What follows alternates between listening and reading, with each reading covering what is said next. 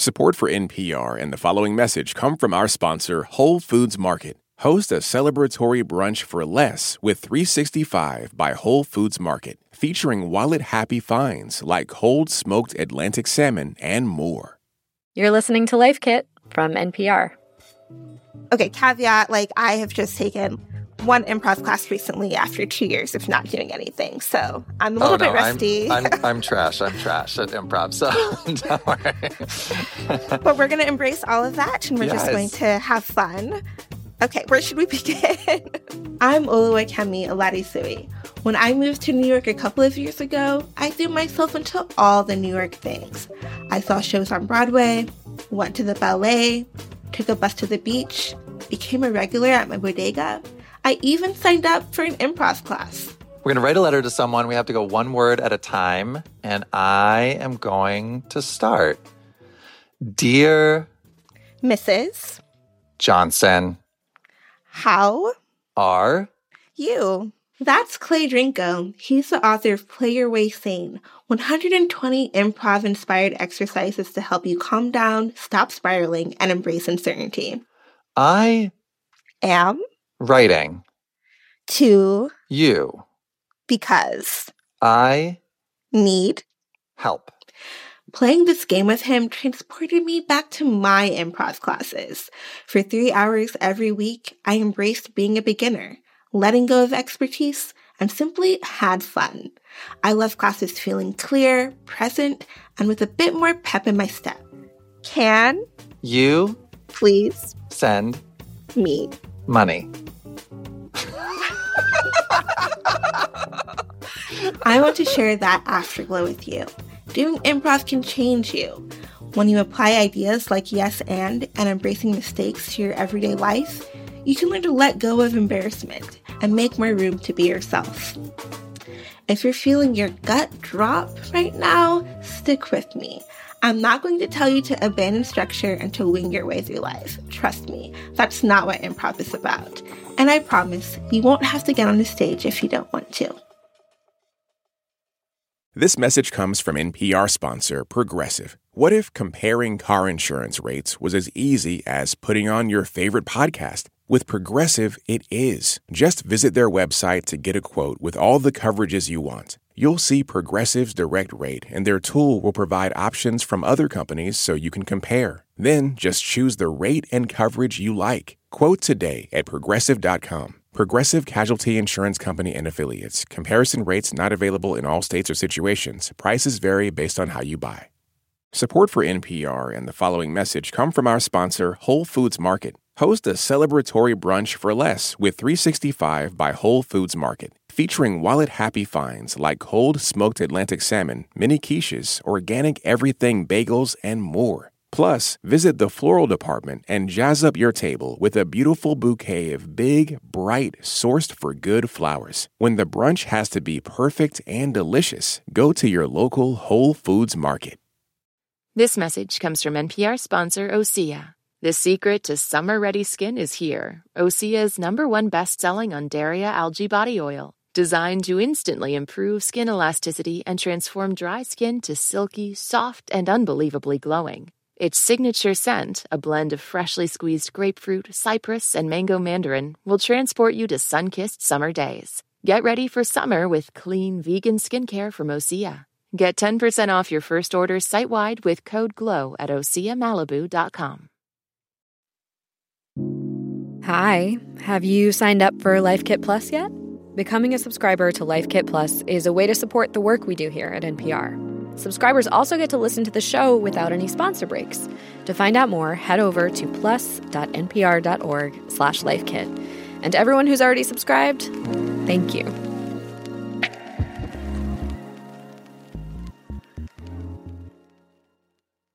Some studies have shown how just 20 minutes of improv a day can increase creativity, decrease social anxiety, and increase our ability to tolerate uncertainty.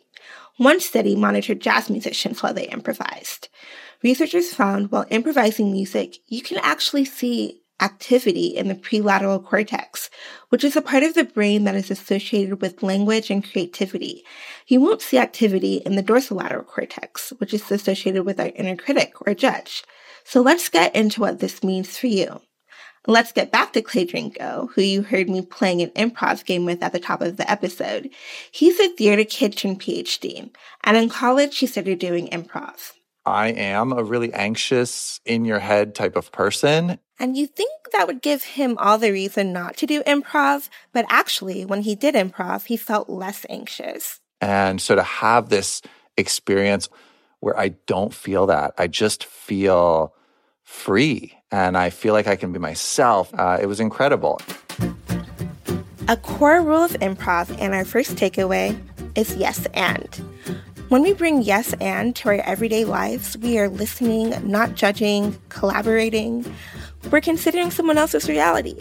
And in turn, we're taking a moment to better understand our own. For Clay, that moment of realization came when he had to deal with his 2-year-old daughter. We had a lot of conflict, a lot of tantrums. And so I wanted to see, would yes and improve our relationship? And I kept track of it. Why do I say no? So, one day she wanted to have an avocado, but she didn't want her dad to cut the bitter, tough, and generally very unpleasant to eat outer skin. Instead of saying no, Clay just gave her the entire thing. And she tried to take a bite, obviously couldn't. And then she goes, "Cut, please." And then she never asked, for an uncut avocado again. It made Clay think about when he did say no to his kid. Maybe to avoid a mess, or frustration, or screaming. But life is messy and frustrating. That can't be avoided. Sometimes a girl has got to scream. So instead of shutting things down completely and saying no full stop, we can open up and become curious. Uncertainty can be uncomfortable, but it can turn into something rewarding. I think it's a fun experiment to see, why are you saying no in your everyday life? And then really being critical about a yes might lead to some sort of a learning experience or an adventure. This, of course, does not mean we should say yes to everything. Boundaries are necessary, and some things are important to say no to. To just say this thing that was developed mostly by white men should be applied to everyone's life equally, I think we have to be really careful with how we apply it and when we apply it and why, and really savor in the complexity of those connections. Our second takeaway is embrace your mistakes. So, one time in improv class, I was in a scene where everyone was a vegetable in a game of Clue. Someone had killed Mr. Brussels sprouts. I was the wealthy aunt, Miss Broccoli Rabe, but it's actually pronounced broccoli rob, like rob a bank. I didn't know that before the scene began, but I definitely found out when my team members looked at me in bewildered confusion.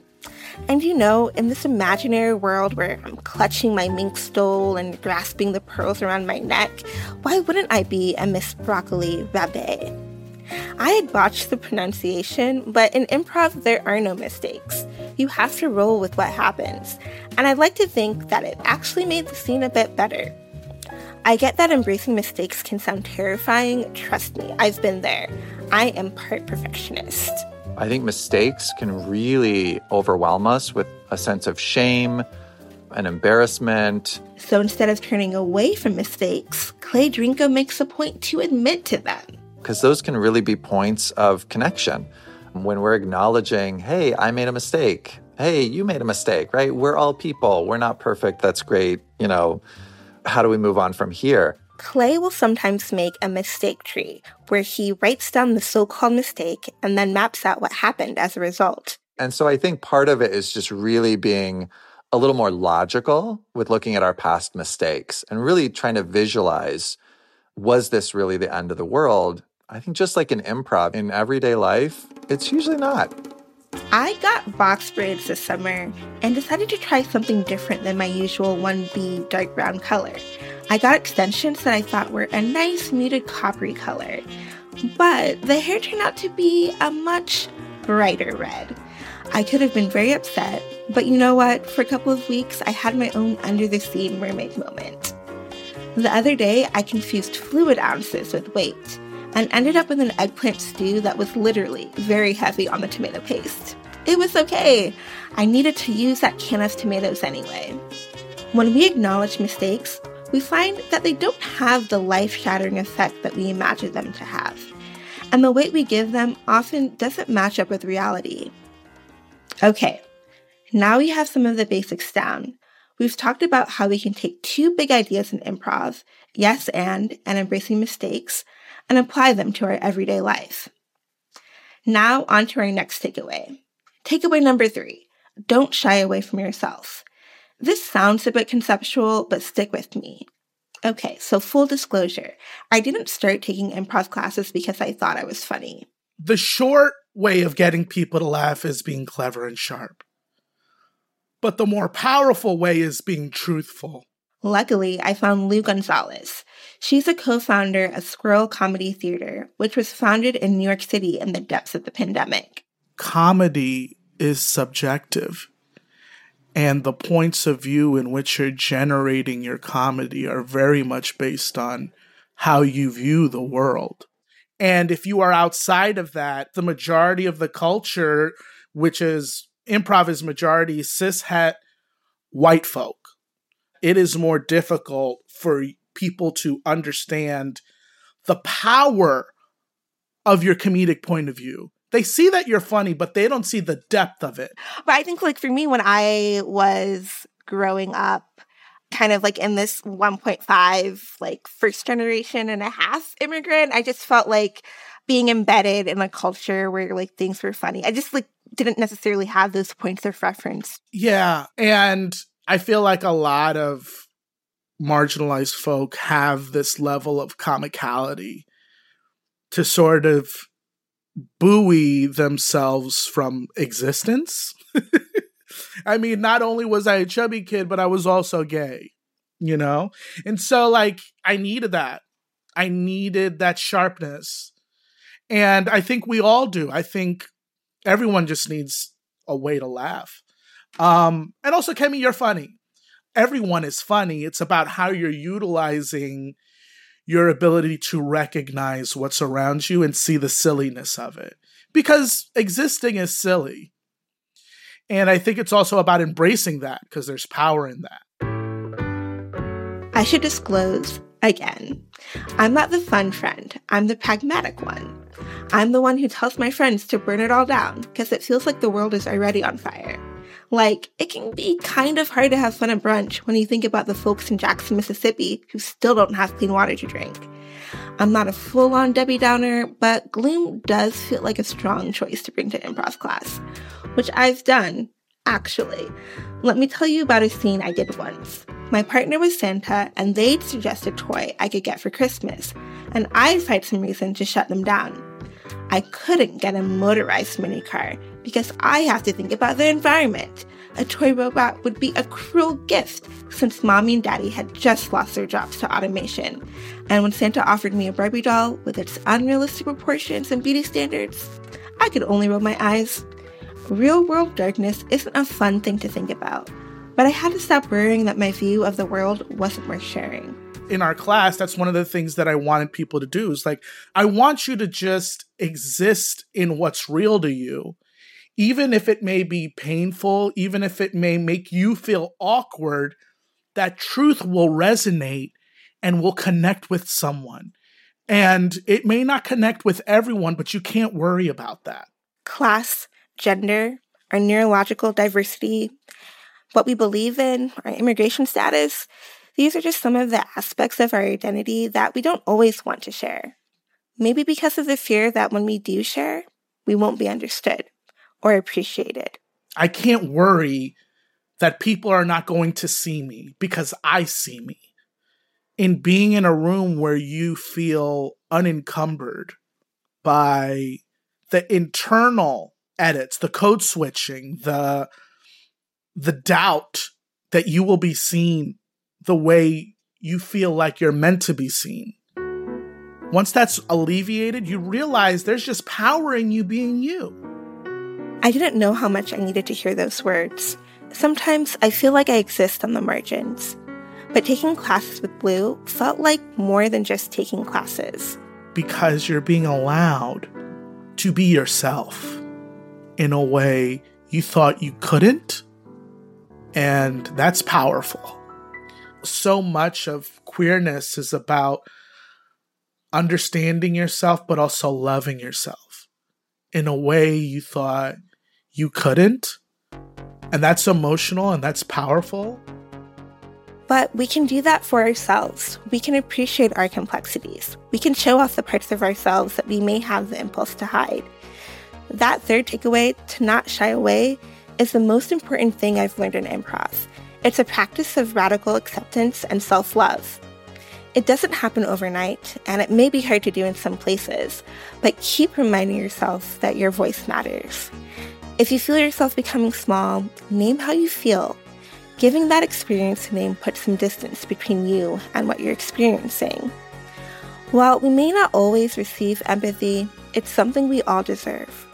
I've found a space where it felt a little easier to be myself at Scroll Comedy Theater, and it's helped me bring a bit more of myself everywhere. What happens when we apply all of these lessons? We get out of our heads, which is our fourth takeaway. Be present in your body. Q Sajid is a grief doula and a facilitator with a master's in social work. She went to her friend's improv show and ended up inspired to try it out. What she didn't expect was that improv would be a place for somatic work. What that really means is tuning in and noticing what's going on just within our body, because we are actually not taught that. We are taught to think our feelings away rather than feel our feelings. Feeling our feelings is how we are present in our bodies, which is what somatic work is all about.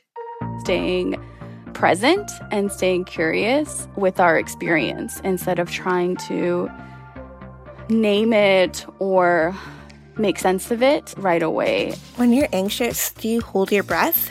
Do your palms sweat? Do you hunch your shoulders when you're stressed? When you take time to feel or process these emotions, you're doing somatic work. You are present in your body. When we get the space to really drop into our bodies, I think it just lets us tune into our nervous system and like what it may need in that moment. Q told me that taking improv classes has given them the space to process their emotions and do somatic work. They were taking classes at Untold Improv, a space in the Bay Area that explicitly centers people of color. One day, she came to a workshop after experiencing some mansplaining at work.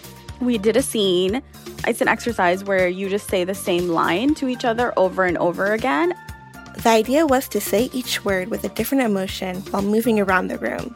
So, Q moved. They shouted, they whispered, they spoke as if they were sad or as if they were curious. She repeated these lines with excitement, with fear, with anger, and she found that she was stepping into a power that she hadn't found during the day.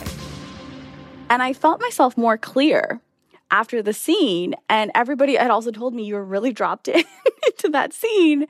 And it was because I had felt myself processing something else.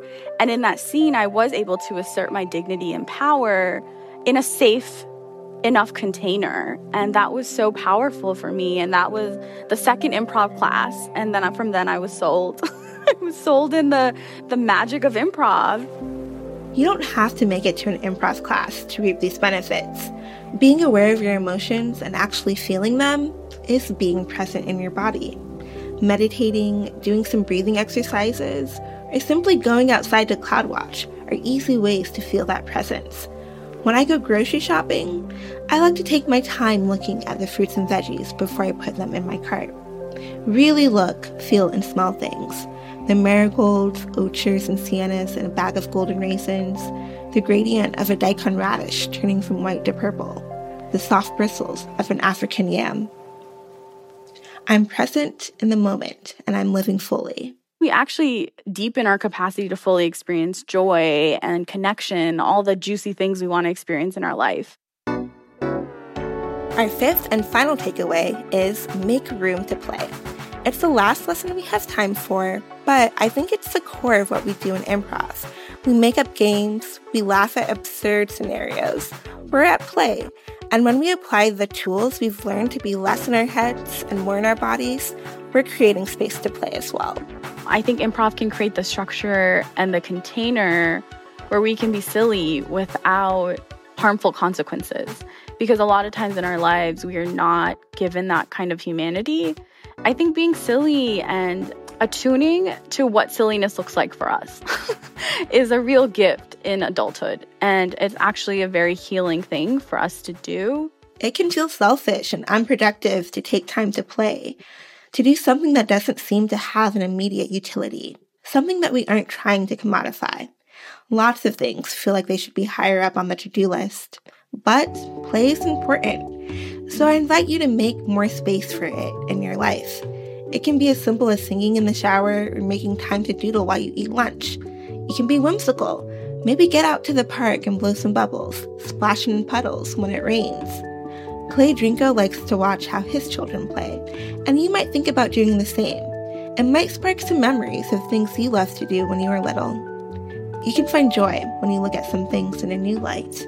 We are very expressive storytellers in my family, and I think people of color and those with like rich lineages of song and dance and movement, there's improv within that as well. What I take away from improv is a space of possibility. I'm letting go of my inner critic, stepping out of my self-doubt, and tapping into my creativity and imagination. And oddly enough, I've found that playing so many different characters has helped me find more freedom to be me. So let's recap. What can we take away from improv and apply to our everyday lives? Takeaway number 1, yes and. When we say yes to things, we're staying curious and being open to the unexpected, and we can increase our tolerance for uncertainty. It's a win-win. Takeaway number 2, embrace mistakes. They are often not as world-shattering as we might think. When we choose to acknowledge them, we can find humor and connection. Takeaway number 3, don't shy away from yourself. We can find strength in cherishing the parts of ourselves that others might ignore. Takeaway number 4, be present in your body and let yourself feel your emotions. And our last takeaway number 5, make room to play. Take off your shoes on your next walk through a field of grass and feel the earth breathe between your toes. Pick up a card game with friends. Go to karaoke and sing with no shame. Make a flower garland and bask in the beauty of being alive. For more Life Kit, check out our other episodes. We have one on how to start a creative habit and another one on how to be more open-minded. You can find those at npr.org/lifekit. And if you love Life Kit and want more, subscribe to our newsletter at npr.org/lifekitnewsletter. And now, a random tip from one of our listeners, this time from Helen Leong. If you have younger children, then you know the struggle of keeping bathroom hand towels looking nice. Buy brown hand towels. The darker color will hide any stains and look fresher longer. If you've got a good tip, leave us a voicemail at 202-216-9823 or email us a voice memo at lifekit@npr.org. This episode of Life Kit was produced by Audrey Nguyen. Marielle Segura is our host. Our visuals editor is Beck Harland. Our digital editor is Malaka Garib.